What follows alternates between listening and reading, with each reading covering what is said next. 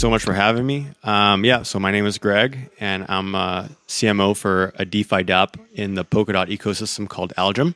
So I'll talk about that in a second, but just quick introduction about me. Like I said, my name is Greg, and I've been a marketer for the last 10 plus years, and I've kind of run the full gamut of the marketing space. I've started out working at Microsoft in the digital ad sales division, and I was kind of introduced into the digital ad world through there.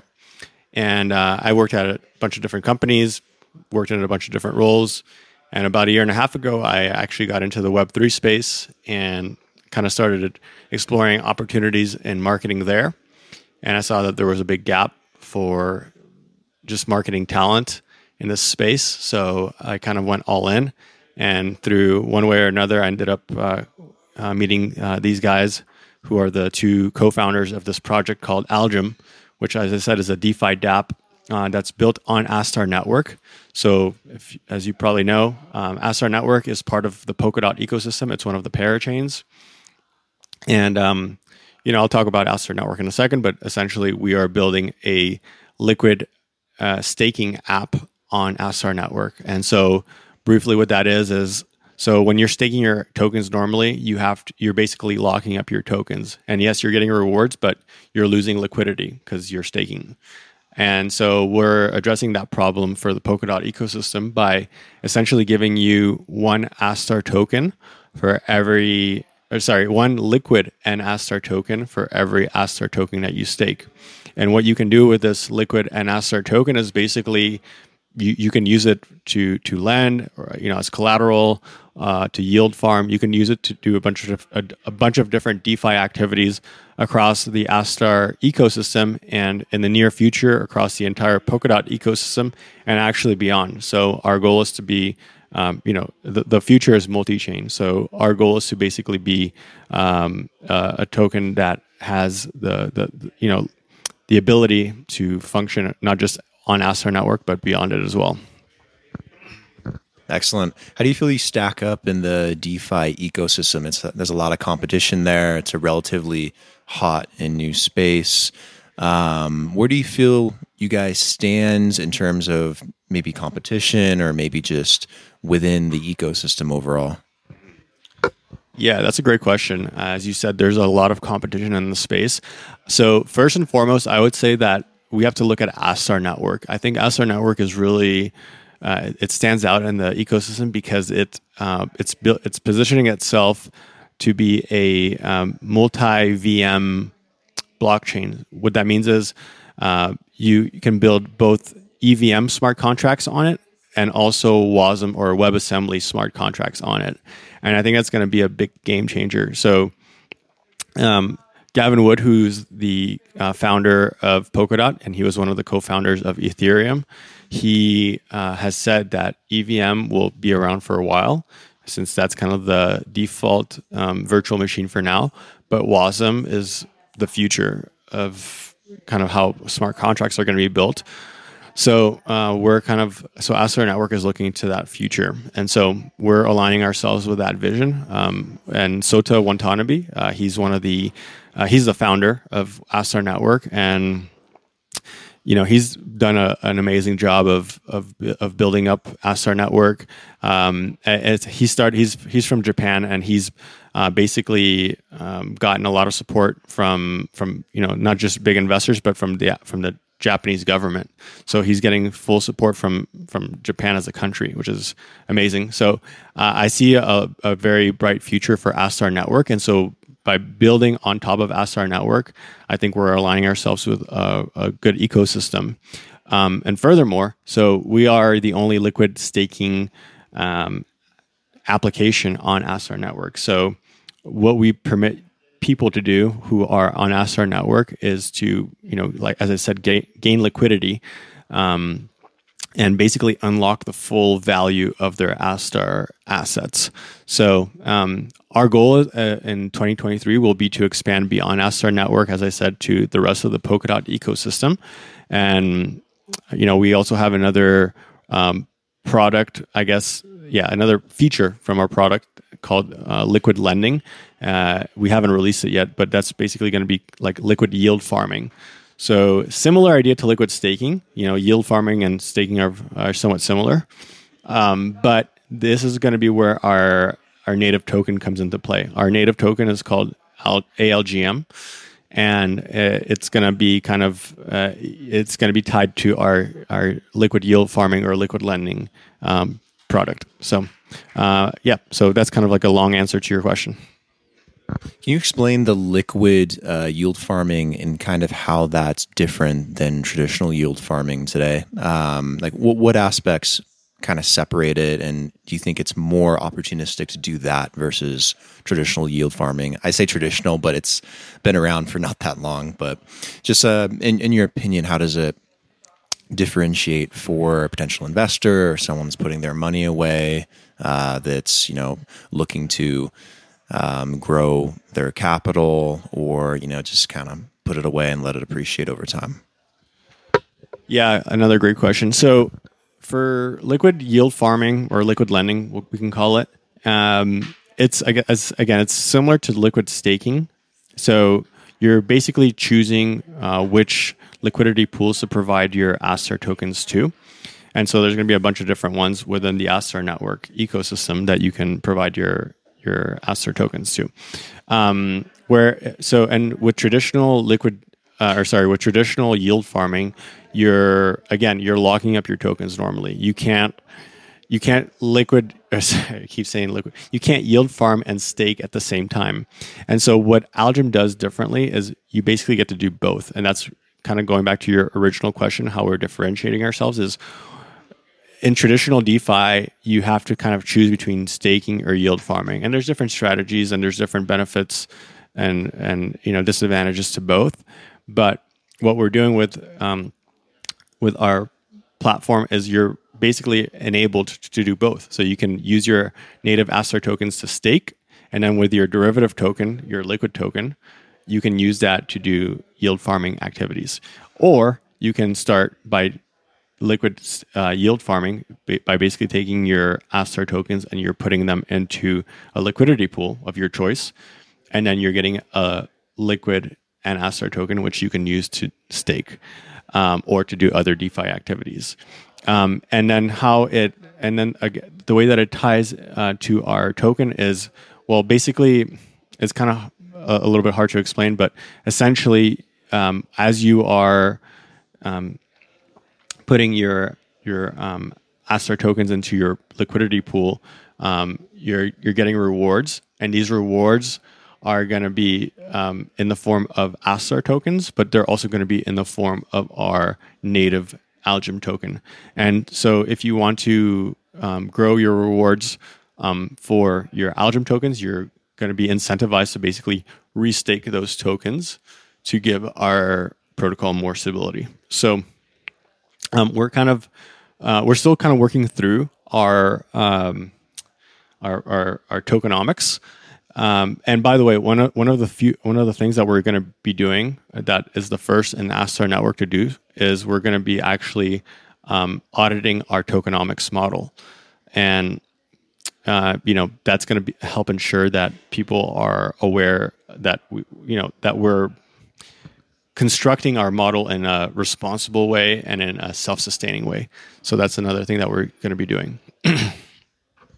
Yeah, when you say you're going to do these audits for the tokenomics model, are you doing that in-house within Algem, or are you using someone externally as a third party and bringing them in to do it? And how do you go about vetting some of these auditors? I had someone on the podcast just recently. We were talking about this in quite depth, actually, and it's difficult even for an auditing firm to come in and audit a blockchain and audit a project, because they have to look at their own auditors to make sure that they're up to speed on what they're supposed to be doing, that they're highly qualified, that they're trustworthy. So have you guys found any issues in doing that or hurdles? I don't think it's something people really highlight or talk about enough in the space, the importance of it, but for blockchain security, it's tremendously important, especially around tokenomics and building an overall economics model for a project. So yeah, again, do you guys do this in-house, or do you have an external team or source that you go to primarily?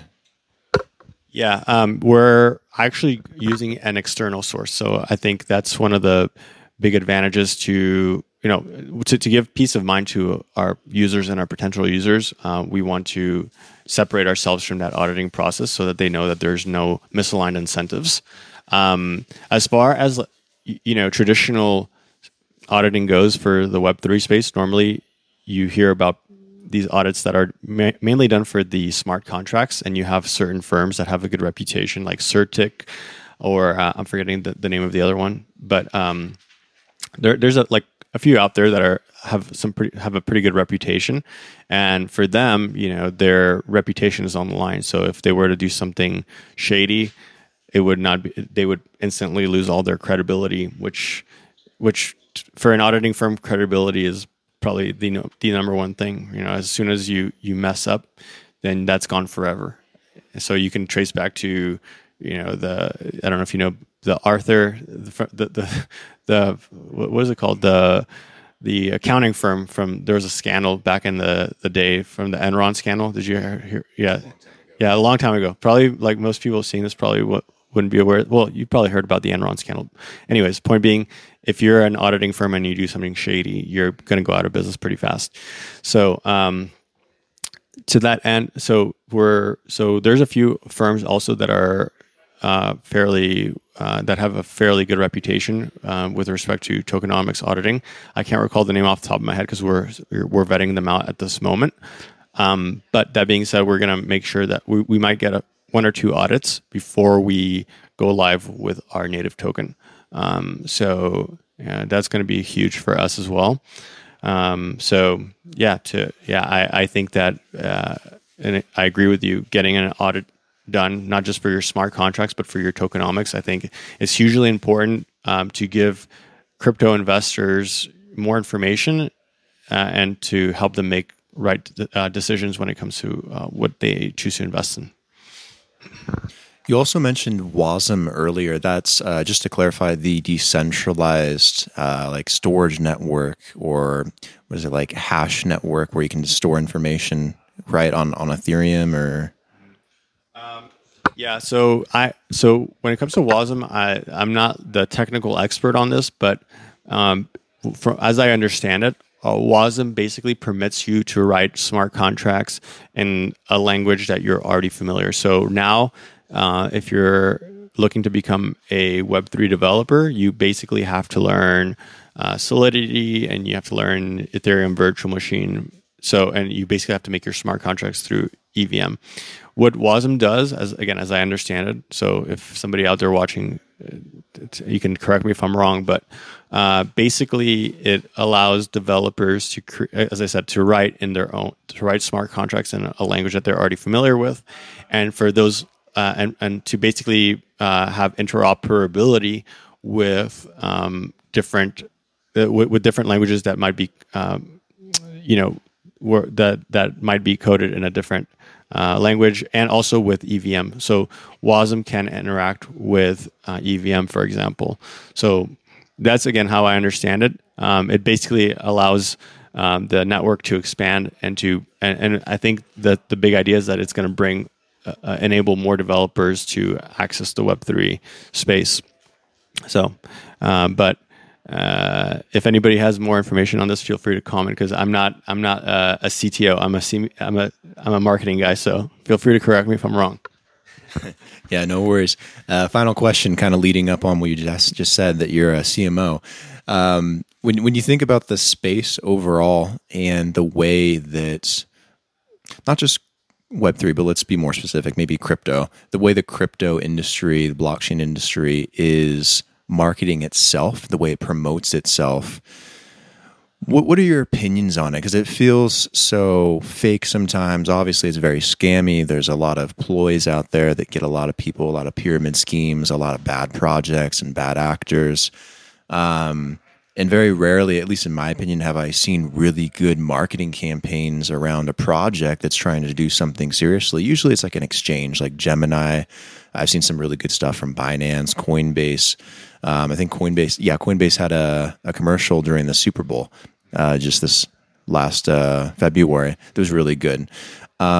but you don't see a lot of good, creative, strong marketing where it's like constructive for the space. You see a lot of bot spamming and buy this and we'll send it back and double it kind of, bullshit, or, just things that aren't really supportive of the space that help, build it and make it a bit more firm as an industry. I think marketing is such an important component.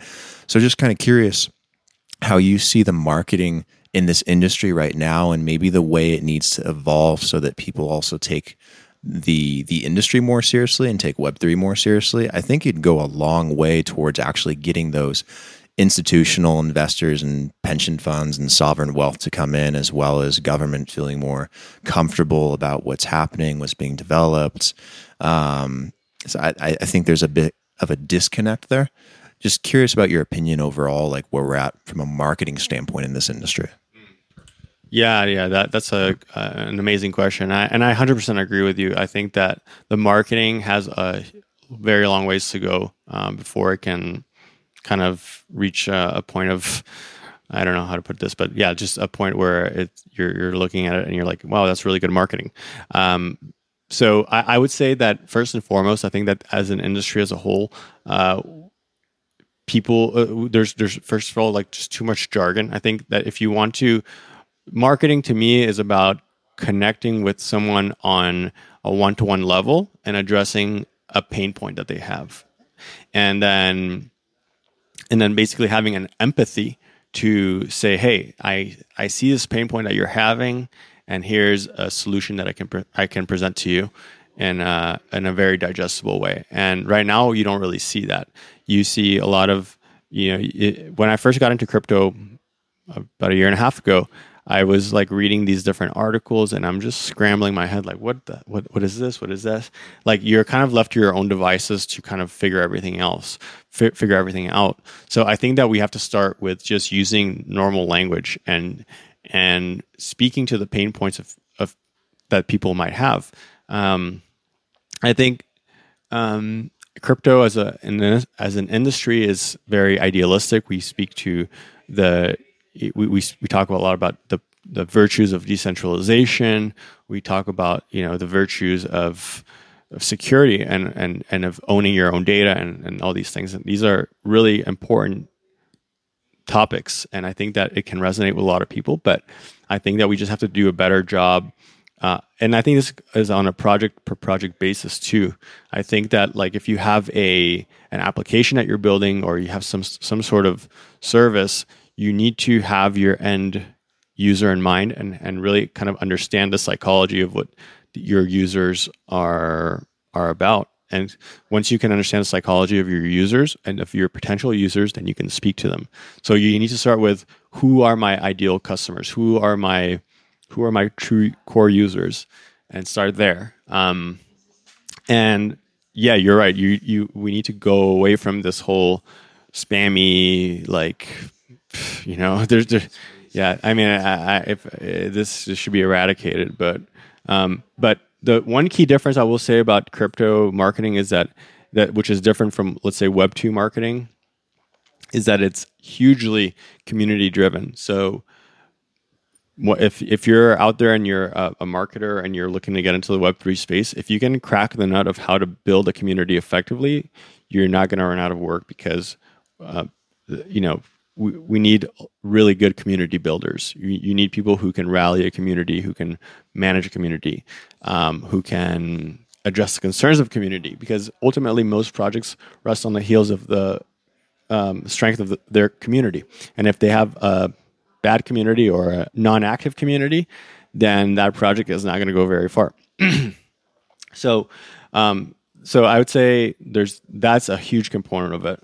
And then, but I still think that we can do the other parts right, the fundamentals, that we can learn a lot from Web2 companies.